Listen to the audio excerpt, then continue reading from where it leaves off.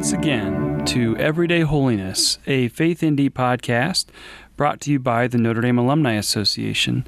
This is once again your host, Dan Allen, Associate Director of Spirituality and Service, and I'm really pleased and grateful to be bringing you Season 6 of the podcast, believe it or not, where we talk to members of the Notre Dame family about really important things regarding their life, their vocations, and how they experience their call to holiness. And we're going to kick off this season with a special guest, Tierney Verdoliak. She is a 2018 graduate of the university, graduated with her Bachelor's of Arts and PLS in Theology, and then also continued on to receive her Master of Arts through the ECHO program in Theology in 2020. So Tierney, welcome to the podcast. Thank you, Dan. I'm really happy to be here. Yes, absolutely. As you think back to your life's beginnings, your hometown, and some of those stories from early childhood, what are some things that stand out about those days?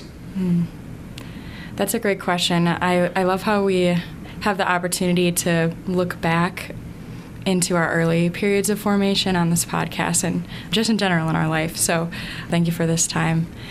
So when I think back, to my early days as a child, I'm really struck by really the love that was bestowed on me by my parents. So I grew up in the suburbs of Chicago. Mm-hmm.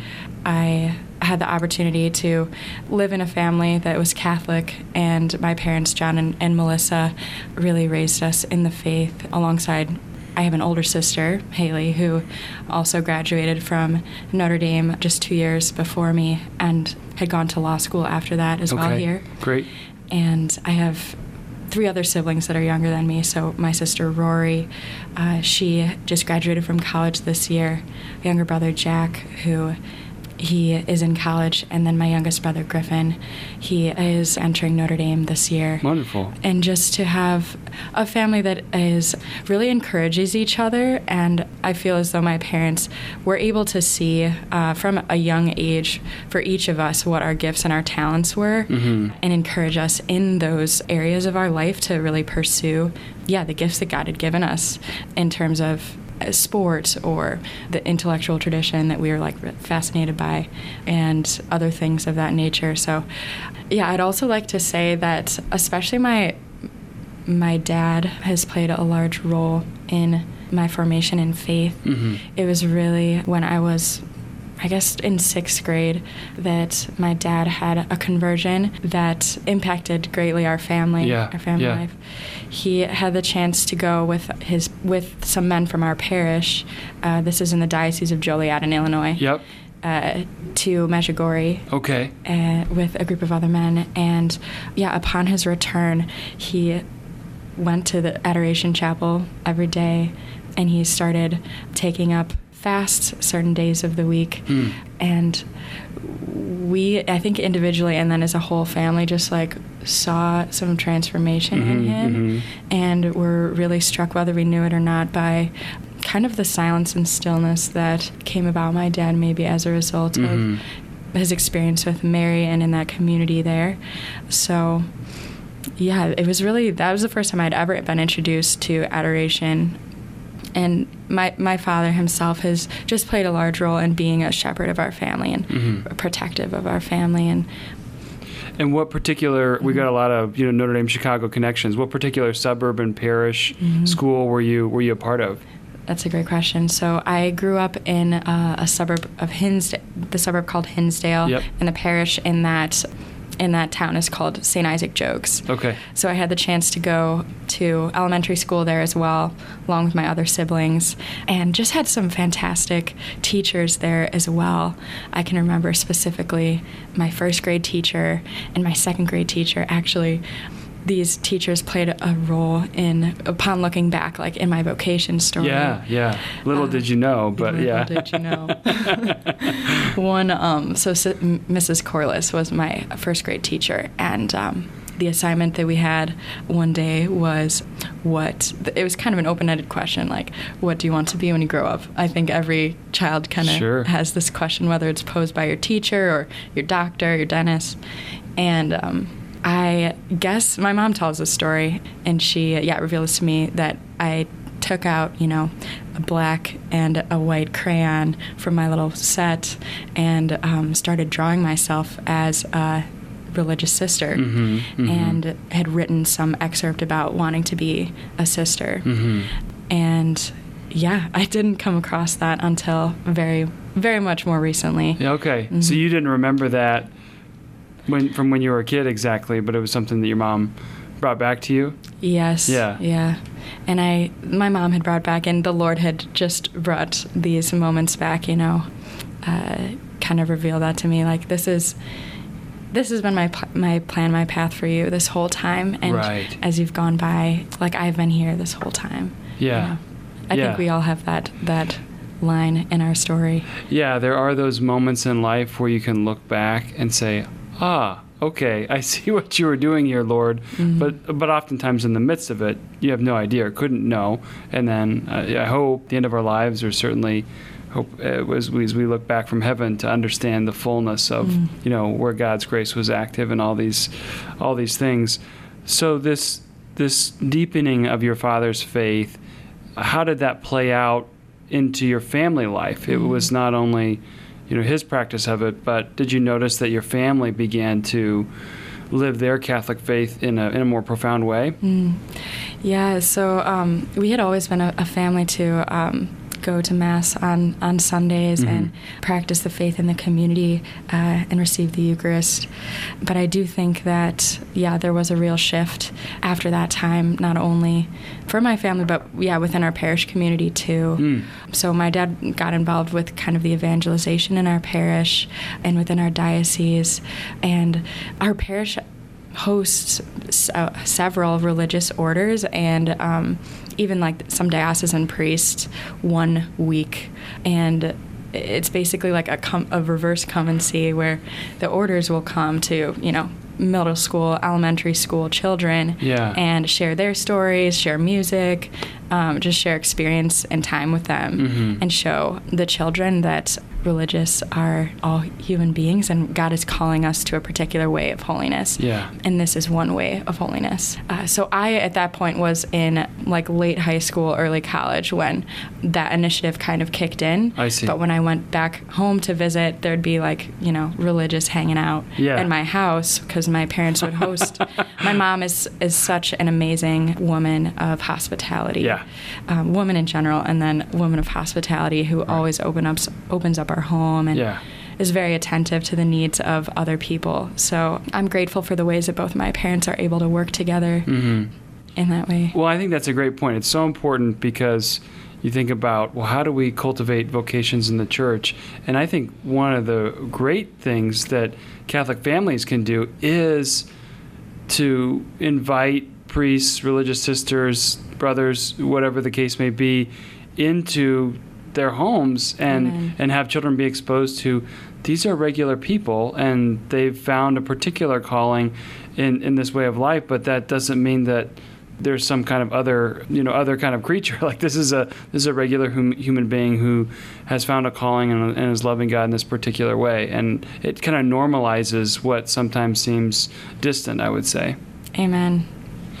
Well, I'm so glad that you had that experience, and as we'll find out, that all these things will bear fruit for you. As you were in high school, thinking about college, what was important about that time that eventually led you to Notre Dame? Yes, that's a great question. So I shared a little bit earlier how some of the teachers were very formative for me and impacted me in a way, like encouraged gifts and talents that my parents had also done early in my life. I would say that a lot of the teacher mentors of mine made me want to be a teacher myself, made me want to educate in faith, especially whoever God was calling me to be. So in high school, the subjects that I was really drawn to happened to be theology, literature, English, kind of the classics. And I really loved all of the subjects, which made it hard for me to choose what discipline I was going to go into. And I think a lot of high schoolers, early collegians have this crisis in pursuit. I have to choose something? Yeah. Right. Yeah. So leading in, I heard of the program of liberal studies from another person in my town who had also pursued this discipline, and really, I was really fascinated by the book. Not only the amount of books, but then the quality and the depth of the books that explore what does it mean to be a human person. Right. The question that we all ask ourselves.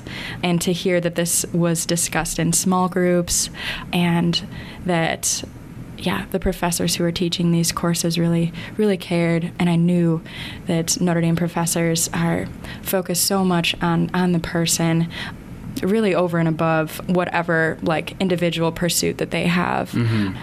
And that's just really a gift for this university, that it was really no question when I did receive the acceptance that I desired to come here, especially knowing what community is like in the dorm community. I think that's so important for an emerging young adult to be uplifted by authentic human beings who are joyful, and you can always find a niche of love really there. So it sounds like you were drawn to Notre Dame not just only for the institution, but also the PLS program, and you had some hopes and expectations coming into it.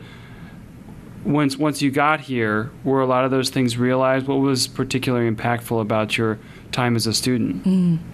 Wow, that's a great question. So the summer after my freshman year, I had the opportunity to participate in, as a music mentor, the Notre Dame Vision program, which I'm sure a lot of listeners have heard. Yeah, we had Steve Camilleri on the last podcast, and he talked a lot about the Vision program, and a lot of great people have come through that for sure. Glory to God. Have come through and have themselves formed the program. So the McGrath Institute, glory to God for the McGrath Institute. And so I had, through that experience really of walking with young people through the questions that they have, who am I, and who are you, God? What am I called to? How am I called to be? What am I called to do? And not only asking these questions for themselves, but engaging in the small group setting, and being able to receive the sacraments, being able to sing together, listen to just such amazing speakers who come from Notre Dame and beyond, really. I was just so impacted that I wanted to pursue theology as a discipline itself, and then to sing in a more formal capacity. So it was really at that point that I decided to study theology and to join the liturgical choir. So those two communities of ND theology and liturgical choir helped me to see what it means to be human. And just kind of balancing that with PLS, so much of the curriculum collided, and so much of the way we were formed kind of intertwined. So just one thing leads to another, right? Nothing is wasted, really, in your life. Oh, absolutely. God can use all the things. All the things.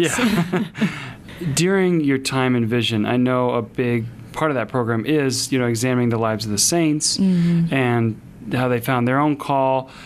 Did you feel your heart kind of stirred up during that time? You were being a mentor to these high school students, and yet these were also the questions that you were facing as well.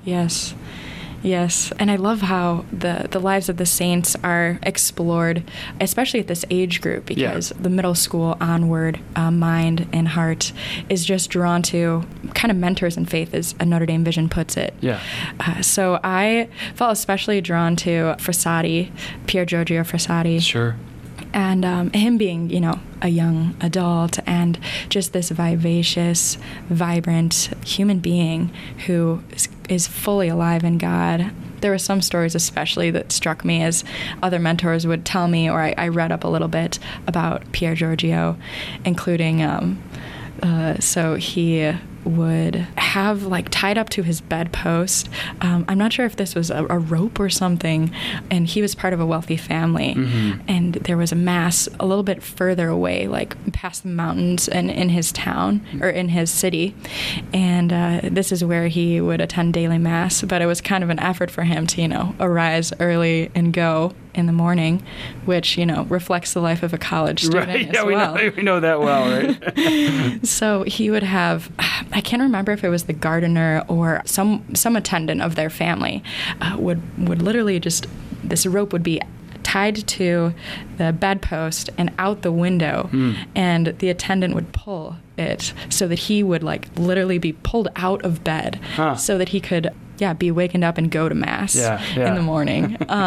Quite the alarm clock. Yes. And his parents would say, Pier Giorgio would often return with far fewer clothes than he had set out on his journey, whether that was going to mass or going to attend a rally or coming home from his small community called Tipileski, which means, I think, like Motley Crue or the shady characters. Okay. Which I just love the element of fun and faithfulness and how those totally intertwine. The person fully alive fun is included in the faith. Yeah. Yeah, that's important. And again, is relatable in the human experience. I think that's attractive to us.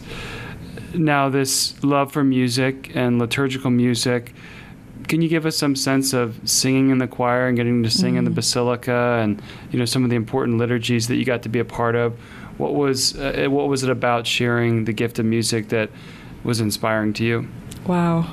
I don't think I've been asked that question before. Oh, well, that's good. Yeah. So, just picture, if you can, standing in the choir loft itself and being kind of above, but also in the midst of the Mass, which is participation in eternity for this moment. And just the perspective of, being like amidst the choirs of angels and singing, just singing in that capacity and being full, especially like the Murdy family organ. I think it was my senior year that it was finally installed. Yeah. And so to have had 2 years, so I entered, sophomore year, junior year without that organ, to be in a space that is just so grandiose and so full. It's just like full of awe, this like weightiness of the organ but also the weightlessness of the voices that are surrounding us in chorus. And in addition to just the director, Andy McShane, he is so sound and committed. The pieces that were selected by him and by our associate director, Jonathan Henn, really, we oftentimes got to explore the themes of the songs before we would sing them, or the director or associate would share comments about, how this is meaningful. And I think stories like that are shared before you go into any piece, or stories that are shared by a professor before you read any article or something of that nature, it just encourages you and to actually sing it or to actually read it more. Yeah, it really enhances your prayer of the piece.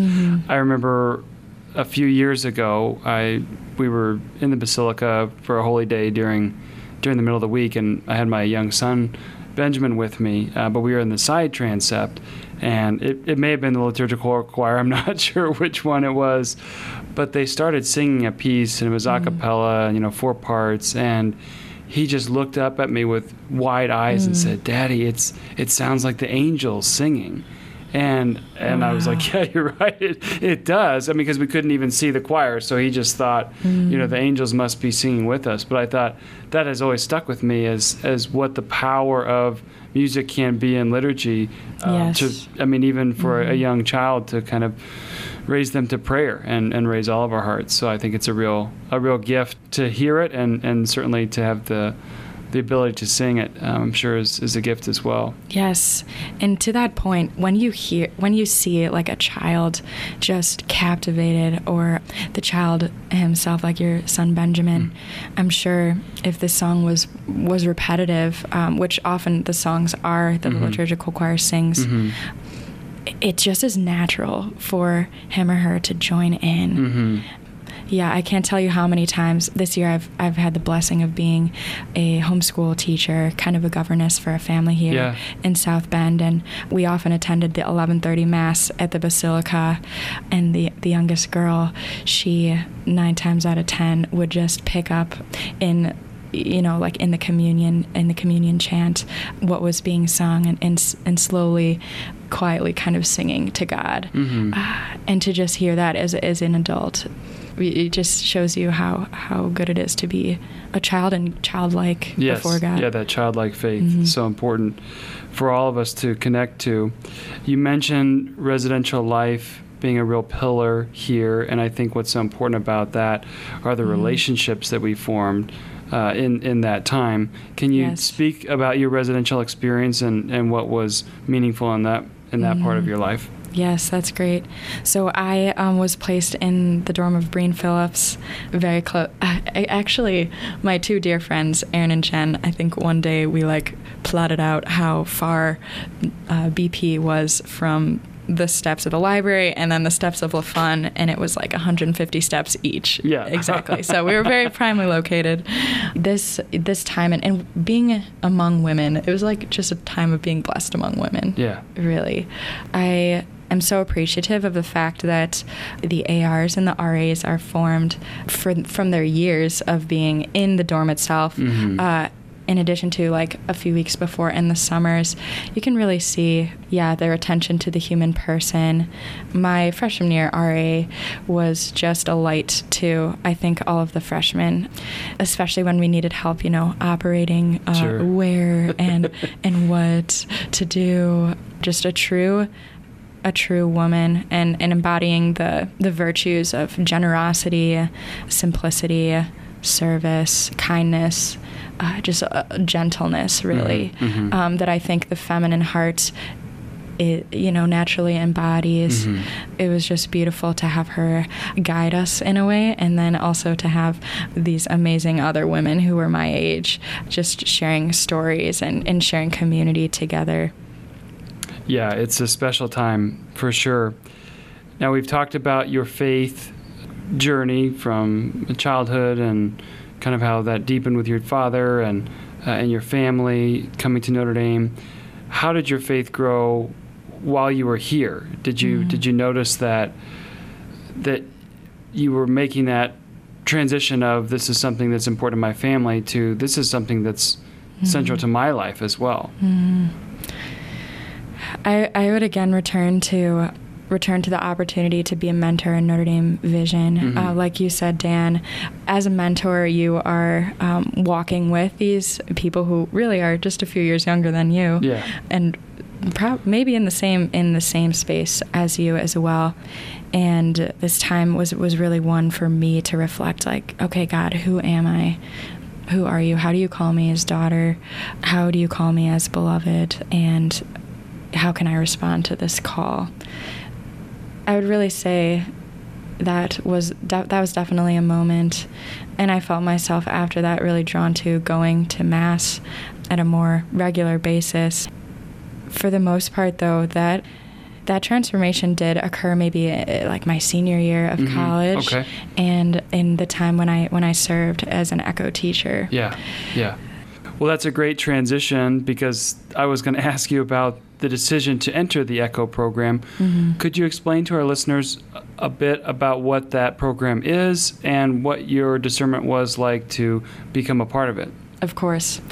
So the ECHO program in faith formation is a program for lay apostolate ministers, really, to recent college graduates or kind of in that age and experience range to be formed in faith so that you can then form and transform the lives of parishioners and the lives of those in the Catholic school system. So the ECHO program is, in a way, similar to the ACE program in that it's a master's degree, and you come onto campus for 2.5 summers to be formed by professors here.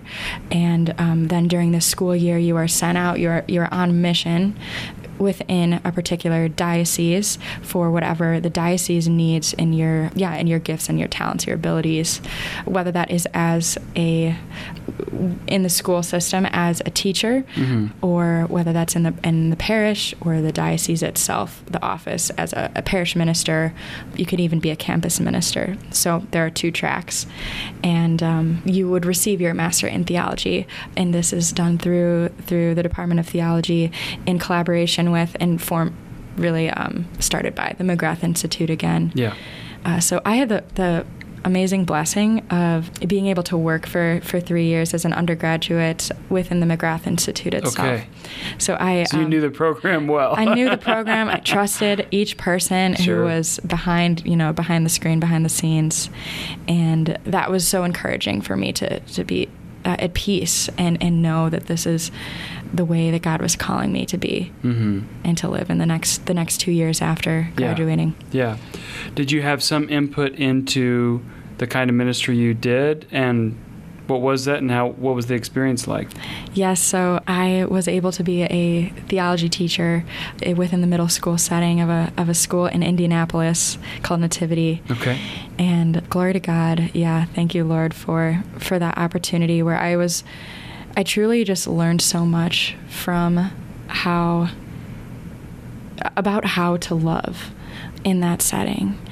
And while a teacher there, so I had 6th, 7th, and 8th graders. Okay. And a special age. They are so good, so good. And I feel the call to spiritual motherhood was really awakened in that time of being a middle school teacher among these souls that were so yearning and had so many questions and a lot of fears, anxieties. They just made known, whether that was in the context of the whole group of the classroom or just one-on-one with me. Just my heart was really open to see these beloved of God, these sons and daughters who needed to know that they are loved and that their life matters, and that, oftentimes in the culture there is so much confusion as to who they are. But in God, your identity is known and you are loved. And just to love on these young people, they brought me so much life. So, it was really in that time that I found myself going to the Lord more in adoration, needing to receive Him in Mass, right? Because as any first or second year teacher knows, the job is anything but easy. Yeah. And you can have all of these plans for yourself, as I did. I have all these lesson plans. Everything's going to go so well. Like, we're going to read XYZ at XYZ speed. And you can just be stripped away of all of those things when you see there's a person in front of me and then, they have real needs and they have questions that perhaps these lesson plans, like in and of themselves, are not going to address who they are and how God is calling them in this time. So, I really felt broken down and the need to be built back up. And glory to God, thank you for that chance while being a teacher in middle school for that. Well, thank you for sharing. My wife taught middle schoolers for a number of years. Did she really? So there's a familiarity with and even the amount of change that they go through, just of course physically, but emotionally over the course of just a few years. I mean, it's a tough time, and a time, as you said, where they're so desperate to hear good news and a reassuring word that God loves them and God knows them. And so I'm sure that impacted them even beyond your time together, which is one of the beautiful things I think about teaching. You also lived with other ECHO students in intentional community. What was fruitful about that time and that kind of setup? Yeah, thanks, Stan, for mentioning that, because community is so key in the ECHO program. Yeah. That's really one of the pillars, is formation in community. So I am so thankful for that time and those people. I lived in community with 3 others, Troy, Facundo, and Maddie, and really was transformed to know and love and serve with them, and know and love and serve them. Mm-hmm. So I really could not hold my own and hold my ground as a teacher if I didn't have these people to pray with and to share our stories, to share our sufferings, our strivings with. Yeah, I can't tell you how Troy, Maddie, and Facundo impacted me. Not only, the content that they were sharing, but also just the gift of themselves and their personalities. Mm-hmm. Because you don't choose community. You do not choose these individuals, and yet you are given these gifts of people who perhaps you would never, come across. Yeah. And these pairings you would never expect. And there's just so many ways that I think we grew together and as individuals in relationship, being able to express our needs and just to communicate more clearly, because I really needed that. Mm-hmm. I really needed that in that time. Mm-hmm. Now, you mentioned you felt your faith deepening senior year into the couple years into the ECHO program. Could you say mm-hmm. more about that and the ways you saw God working in your life during that time? Yes, definitely. So I mentioned one way was through serving and being with these students in my years in ECHO. It was also through being in relationship with this wonderful guy who, I had the opportunity to know and to love and continue to be dear friends with. Mm-hmm, mm-hmm. Just seeing, good and holy friendships and drawing to the Lord more and more, like I said, in adoration and kind of being silent before Him. Because if you haven't kind of heard by now, I can speak a lot and kind of quickly. Well, I asked you to, so it's okay. No, not at all. Just to be with the Lord in silence and stillness. Mm-hmm. What a gift. Thank you, God, for the gift of yourself and speaking to the human heart, for letting each of us know that we are not alone, that our life matters and our loves matter. God really manifested this to me in prayer through my relationship with Hayden, through, I would say, my family background, my father in particular, through my older sister, Haley. She continues to be just a light of faith for me. It was really through these people and through the experience of being a teacher in the faith that, especially to the vulnerable that I was around, right? These middle school students who, like you said, there's so much change going on and a lot of uncertainty, and they just need to know who they are in Christ and who they are in community. That, I was just like, God, show me the way, really. I think that I know what your will is, but, let your will be done. Mm-hmm. And instead of asking so much, like, confirm and affirm this path to marriage that we were on track for. Okay. Instead, the question was, God, I know that you love me so deeply, and I just want you to share with me, your daughter, how you want me to be in relationship with you. Mm-hmm. So kind of an opening of the question, how do you want me to be in a relationship? Because it could be with another person in service to you. Mm-hmm. It could be directly in service to you and with you. And through this time, I just felt a lot of peace and just a lot of peace about the question, and then kind of sitting with God. An image that comes to mind about this time is from the Song of Songs, where the lover and the beloved are just lying down on a bed of grass in this verdant pasture, and I just kind of pictured myself with God, just laying there, sometimes, getting up and falling down, and then looking back at the Lord who continues to just sit and kind of pick little blades of grass and laugh. So, yeah, just the stillness, not the need to rush through things and to just listen. So, yeah, the call for the spiritual maternity and kind of looking more and more into the desires of my heart of poverty, chastity, and obedience. Like, wow, what gifts. Yeah. Well, and that gives us a good segue. Were you surprised at God's answer, or at least the answer that you found up to this point, that you might be called to religious life? Yes and no. You look back on your life, and you even are experiencing life as it is in front of you. And I'm just thinking right now, because sometimes my mind operates in like children's book, in children's literature.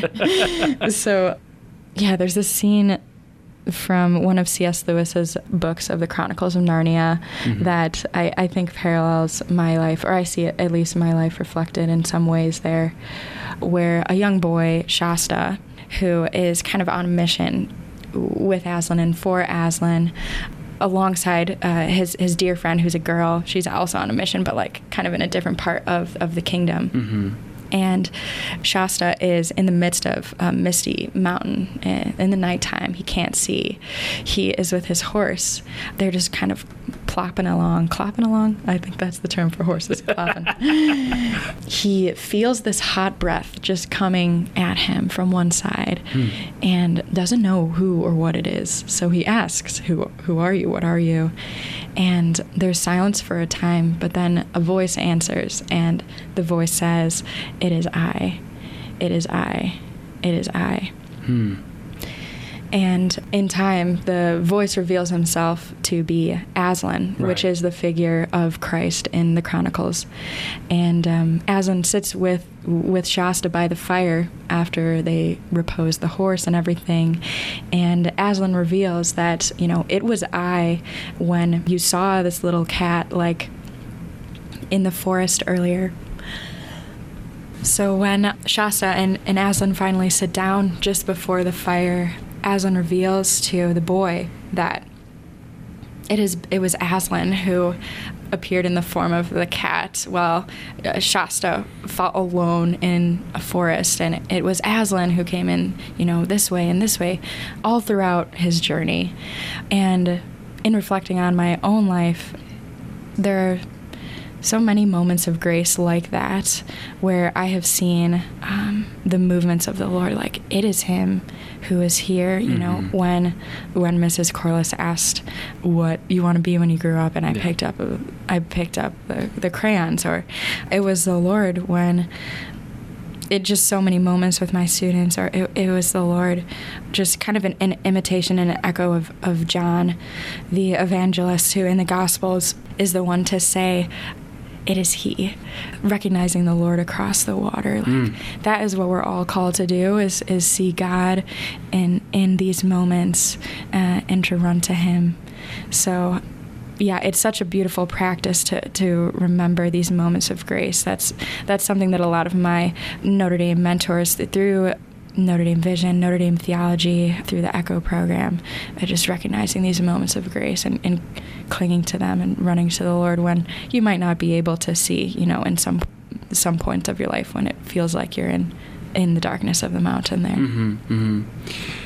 And it's not a typical thing for a young person to do. Obviously, we pray for vocations, but can you give us some sense of both the sacrifice that you felt God calling you to make in terms of not pursuing marriage and a more traditional family vocation, but also the peace that you felt that gave you the courage to say, but this is what God is asking me to do?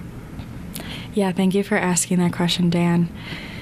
I do believe that the vocation to religious life, instead of framing the question in the vocation to religious life is not marriage, it's like the absence of. Instead, the vocation to religious life is a fullness. It is a positive for the religious. And it is a life that is full of joy when you do freely and fully accept and receive the gift of poverty, chastity, and obedience. Poverty can be seen by so many as the absence of worldly things. Mm-hmm. And I have just been given really the grace by God to say that poverty is something that I can just, it's almost like removing the veil of my eyes from all these things, mm-hmm. and being able to focus on the Lord and the things of the Lord. Same with chastity. It's instead of saying it's a renunciation of the beautiful, beautiful gift of sexual relations within the context of marriage. Mm-hmm.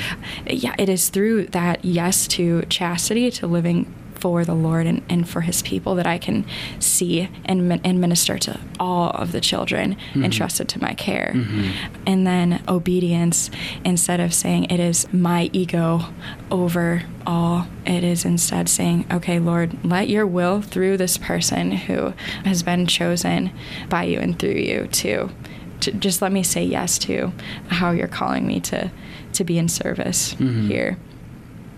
So glory to God. It's really, I feel it as a fullness, rather than as a lack or as a renunciation. Yeah.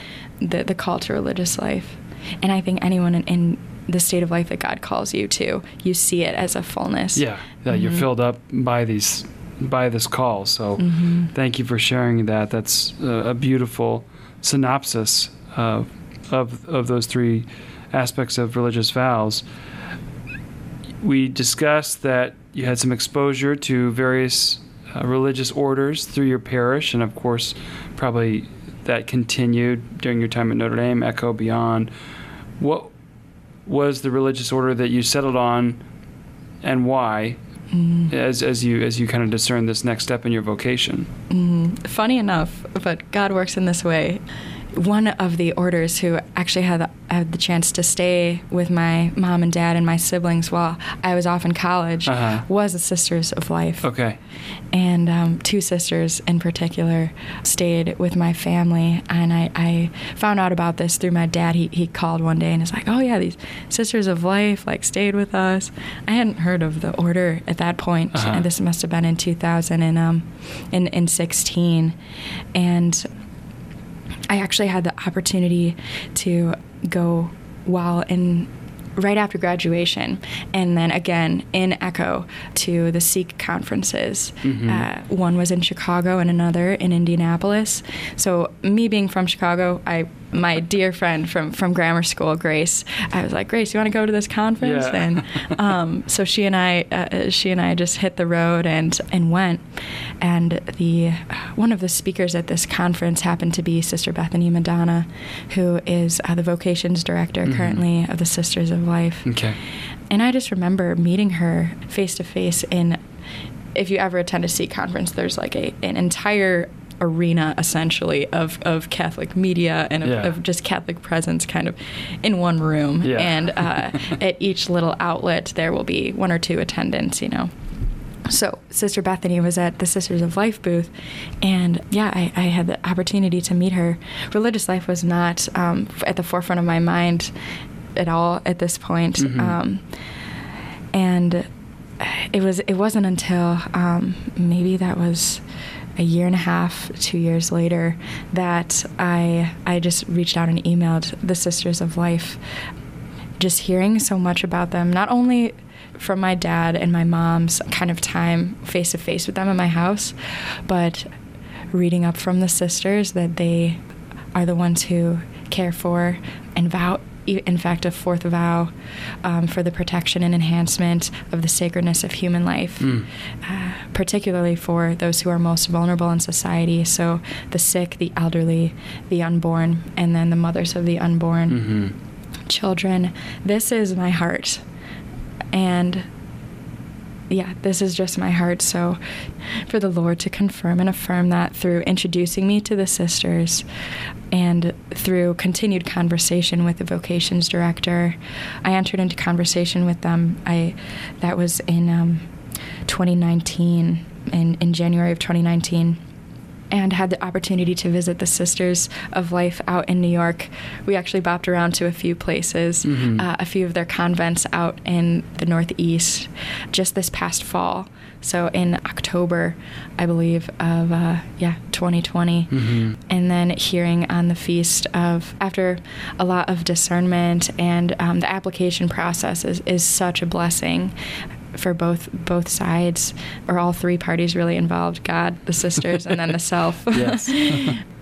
Yeah, I heard back on the feast of St. Catherine of Siena, who, in addition to Pier Giorgio Frassati, is certainly a saint who I have looked up to. Yeah, hearing back that acceptance, my heart is just full of joy for that. Yeah, yes. Praise God for that. What was the reaction of your family and friends when not only I'm thinking about this, but I've applied and I've been accepted, and I'm going? Yes. Definitely various reactions from members of my immediate family. It is really... Yeah, actually, my immediate family and my friends, in a lot of ways, they were not really surprised, but in a lot of ways too, because there is so much joy and there is so much grief, because it is an utterly other life than ones that we're kind of used to. Sure. So, yeah, it has taken some time for the acceptance to be realized and that impact to be felt. And in the lives of some others, it's like, wow, yeah, I saw this all along. So, yeah, just prayers for always let it be done, and trust in the ways that the Lord works. Because we're all just going along the journey, trying to listen and respond to the love we've been given. Yeah. And you've been kind and gracious enough to speak with me shortly before you formally enter the community. What's the state of your heart right now? Yes. Oh, man, full to overflowing. I'm just so thankful for my family, for my friends. I've had a lot of time this summer to reflect and to rest. And in that reflection and rest, there's just, the orientation to thankfulness always.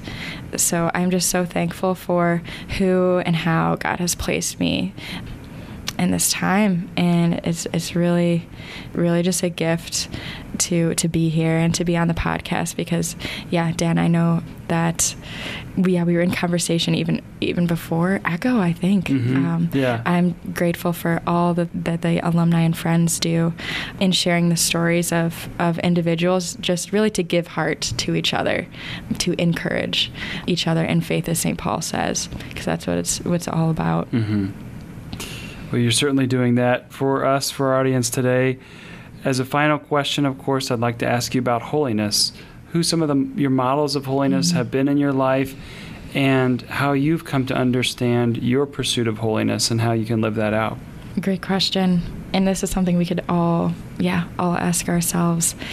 I would say some models of holiness in my life, in addition to my dad, who I've already mentioned, my friend Hayden, just so many amazing women in my life, including this past year, the mother of the children who I have been a governess for, Caroline, her family, my own grandparents. It just, the list goes on when I think, my grandma niece.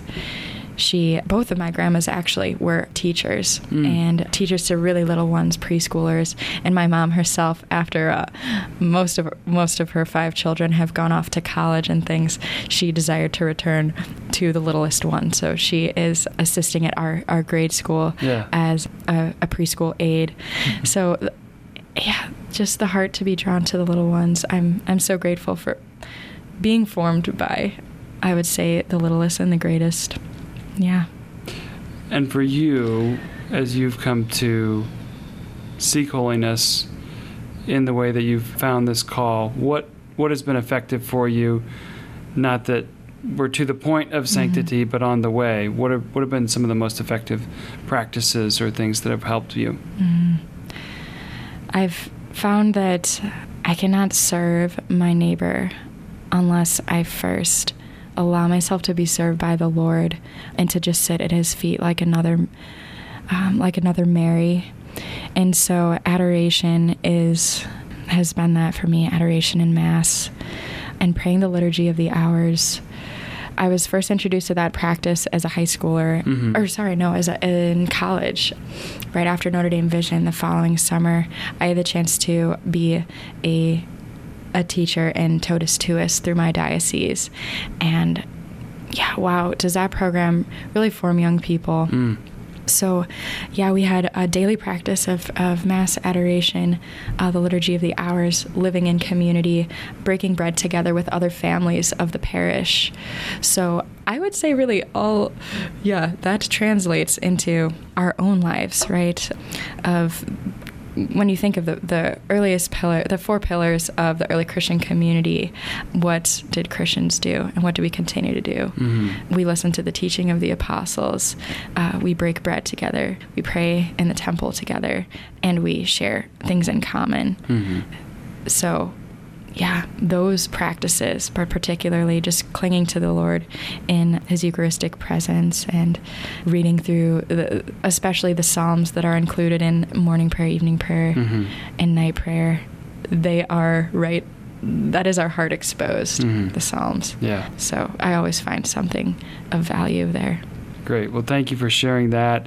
Thank you for sharing your entire story. I was struck by this theme of motherhood that kept coming through as you talked about being a spiritual mother, and I thought about, of course, our mother, Our Lady's University, and Mary's companionship of you during this time. So know that you will be in our audience's prayers as you enter into religious life and continue to discern that, and of course that Our Lady's heart is close to yours as you go through that. We talked before the podcast a special prayer from the Sisters of Life that you thought it'd be nice to share. So if you could close us with that, I'd be grateful. Of course. Thanks, Dan. Come, Holy Spirit. In the name of the Father, the Son, and the Holy Spirit. Amen. Amen. Eternal Father, source of life, open our hearts to see and desire the beauty of your plan for life and love. Fill us with your Holy Spirit, so that our love will be generous and self-giving, and we may be blessed with joy. Grant us great trust in your mercy. Forgive us for not receiving your gift of life, and heal us from the effects of the culture of death. Instill in us and in all people a sense of the sacredness of every human life.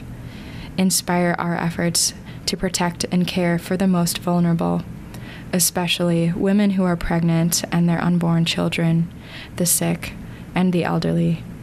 Strengthen us in the hope that with you nothing is impossible. We ask this in the name of Jesus, who by his cross makes all things new. And we ask this through the intercession of the patrons of the Sisters of Life, Our Lady of Guadalupe, patroness of the Americas and mother of the unborn, and Saint Joseph, her most chaste spouse, father and protector of the Holy Family. Amen. Amen. In the name of the Father, Son, and the Holy Spirit. Amen. Thank you very much, Tierney, for that prayer and for being with us on the podcast today. Thank you so much, Dan. God bless you. God bless you as well.